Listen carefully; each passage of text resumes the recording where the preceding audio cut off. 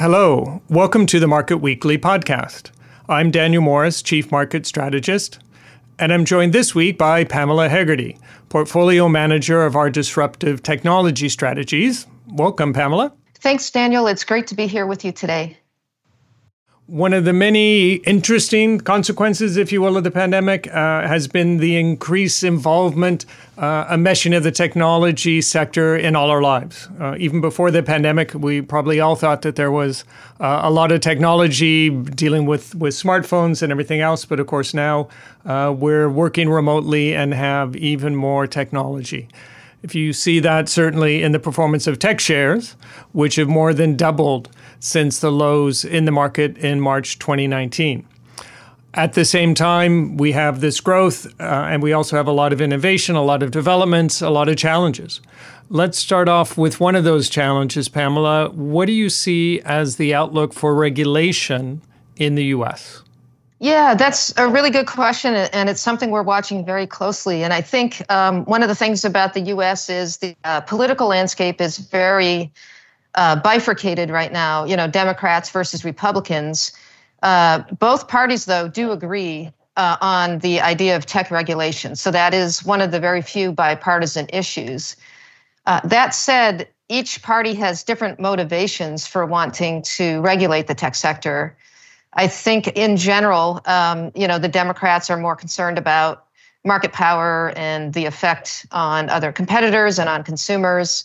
I think many Republicans share those concerns, but they also have the perception of a somewhat liberal bias in the big social media platforms. So it'll be very interesting to see how the handful of bills that were introduced into the legislature will play out over time. And so I don't think it's a slam dunk, and it's difficult to assess the timing.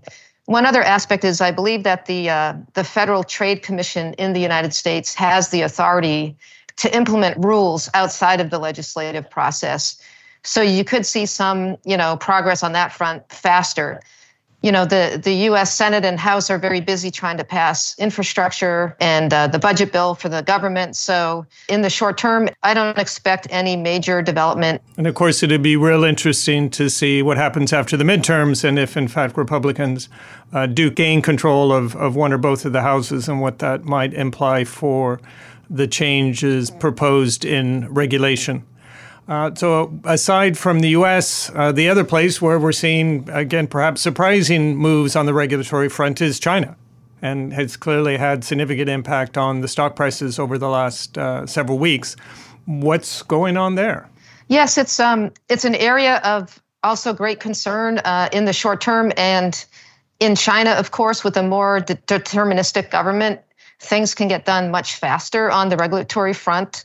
So you're seeing a clampdown on everything from data privacy with the new law going into effect at the beginning of the month, as well as a focus on various social issues. So we collaborate with our colleagues on the China equity team and on the emerging markets equity teams here within BNP.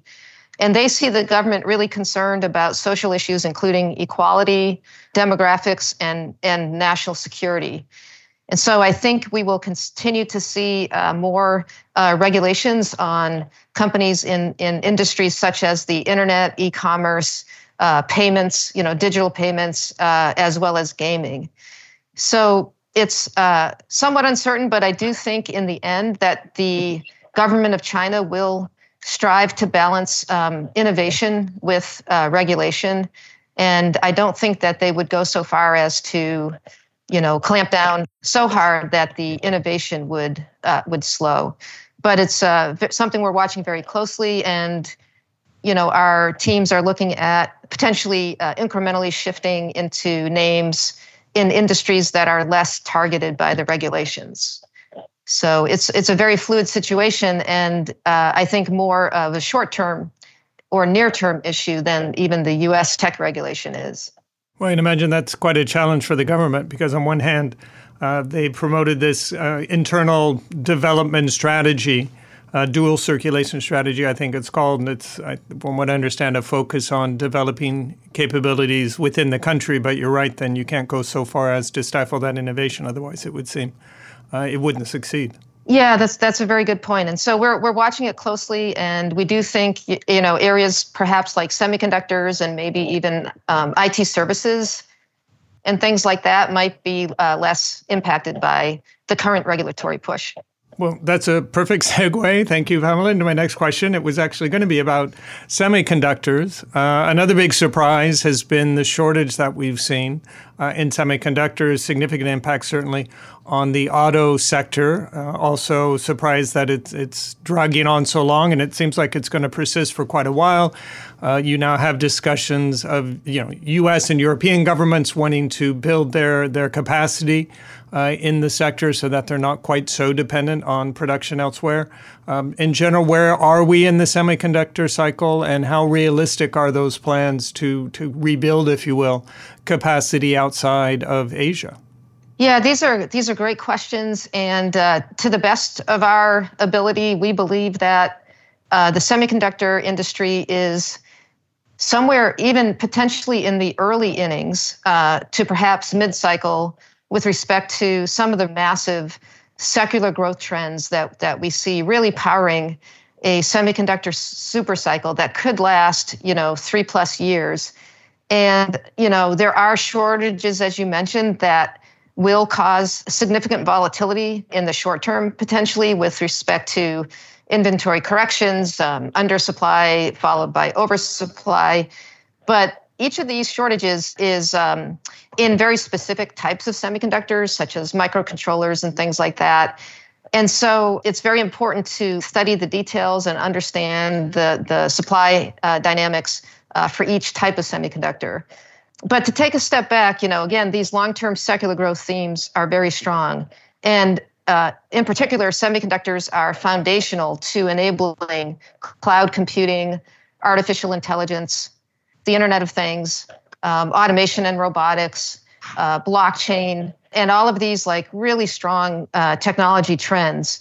We also believe that the supply that's being added will take time, and that's why the shortages are persisting so long. Is we have kind of a simultaneous strong demand in every end market that semiconductors address, whether it's automotive, industrial, or the more traditional computer and smartphone end markets, with the companies and countries adding capacity over the next 2 to 3 years. That really takes time for that to roll into place. And it's very positive, perhaps, for the semiconductor capital equipment suppliers. It's very positive for companies that provide specialty materials to the semiconductor industry and so forth. So, we're very actually positive about the secular trends, cautious about the cyclical, mid-cycle correction possibility given the undersupply currently. And so it's very much a bottoms-up approach to trying to pick the stocks that are best positioned to navigate this environment. Well, and I think that's exactly the point. Again, when we think about the consequences of the lockdowns and the pandemic, you've had this significant marginal increase in demand in all these areas that have now become digitized, and then ultimately many of them requiring semiconductors, which we just don't have enough of. Let me switch to another topic, also an area where we're seeing a lot of development, huge amount of growth, but also an area where I imagine a lot of people might be a bit confused. So I'm talking about blockchain. For the uninitiated, perhaps you could explain a little bit kind of what it is as far as investors are concerned, what they should be thinking about, what they should be paying attention to, and really ultimately, how can they participate in this if they don't want to take part of their retirement money and put it into Bitcoin? Yeah, great question. And this is probably the fastest evolving part of innovative technology today. And so, as you may know, blockchain is the technology behind Bitcoin and other cryptocurrencies, but it also has a growing array of other very significant applications. And blockchain essentially is a database technology. So it's very much in line with historical trends, except this is a very highly distributed database that enables things like cryptocurrency. And I do think on that front, I think A lot of the initial emphasis has been on Bitcoin because it was early. I think it first came out in 2009 and has developed since then. And with Bitcoin, there's a lot of positives, but also a lot of potential negatives. And so as a store of value, it's very questionable that Bitcoin is the best thing to invest in because it's really not backed by anything. And so one of the trends you're seeing is a trend towards stable coins, which is basically a cryptocurrency that's backed by some other physical asset, and also at the extreme, government issued crypto. So central bank digital currencies. And so I think that you'll see a kind of a shift in focus in the market, perhaps away from Bitcoin and towards some of these other stable coins and government issued coins. Another very interesting application of blockchain is NFTs, or non-fungible tokens. And this is a way to use the blockchain to track all kinds of assets, including artwork, sports memorabilia, and even goods flowing through the supply chain. There's quite a bit of innovation going on in this area, and it's an important space to watch for future developments. The third area that stands out is called decentralized finance. And so there are platforms out there like Ethereum, which enable smart contracts where it's a direct relationship between two parties without the transactions having to go through middlemen or intermediaries. And so these trends have the potential to really change the landscape of the financial services industry. But there's also a lot of questions about how to safeguard consumers and what kind of regulations might need to be developed to ensure the safe kind of operation of these systems. And I'm curious, do you think there should be more supervision on the blockchain segment in general, or would that slow down the development and the innovation that we're seeing? I think it's quite possible. So, for example, in the United States, I think the Security and Exchange Commission has made inquiries into some of these exchanges, cryptocurrency exchange companies, as well as some of the platform companies, and is trying to understand to the extent that these companies could issue or do issue securities, whether it be loans or other types of securities backed by or controlled by the blockchain. Those may need to be registered with the SEC and so forth. And so I do think there's many avenues for regulation. Historically, blockchain, unfortunately, has been used in the dark areas of the internet and of society for, laundering money and paying for illegal activity and so forth. And so there really needs to be an effort to regulate many of these transactions. And so there is the risk that could slow the development over time and also end up picking winners and losers. Well, thanks very much, Pamela. That was fascinating, and really any one of those topics would deserve its own podcast. We'll see what we can do in the future. If I can summarize perhaps some of what you shared with us on the U.S. technology front. Interestingly, you pointed out that's one of the few areas where you do have at least some bipartisan consensus that the sector does need to be regulated more, but exactly what form that regulation takes. Again, you have significant differences between the two parties. In China, one advantage perhaps of having a more centrally controlled government is that regulations can be imposed much more quickly than in the U.S., where things are stuck in committee. You pointed out that the government does seem to be concerned about social issues and equality, and consequently, you anticipate seeing more regulations coming out of the government in the future. But the challenge that the government faces is a need to, on one hand, balance the desire that they have for achieving social issues, equality issues, but at the same time not stifling the innovation that they need within the industry.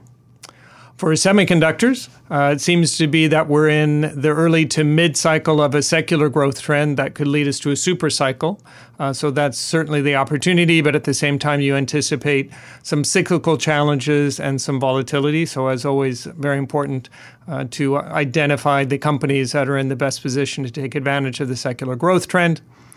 And then finally, around blockchain, You pointed out really the broad scope of its applications. It's not just about Bitcoins and cryptocurrencies. There are stable coins that are being developed where the technology is backed by some sort of asset. Another big area of innovation is non-fungible tokens, as well as decentralized finance. I anticipate we'll see a whole lot more innovation in these areas. Well, that's all we have time for today. If you would like more information, please check out our Investors Corner blog or reach out to your BNP Paribas Asset Management contact. I'd like to thank Pamela for sharing her insights today. Thank you, Pamela. Thank you so much, Daniel. It was a pleasure to speak with you and with the listeners. Please join us in 2 weeks when I'll be speaking with Vincent Nichols about our emerging market equities. Until then, we hope you stay safe and take care. This podcast presentation includes a discussion on current market events and is not intended as investment advice or an offer of products or services by BNP Paribas Asset Management. Please keep in mind that the information and analysis in this presentation is only current as of the publication date.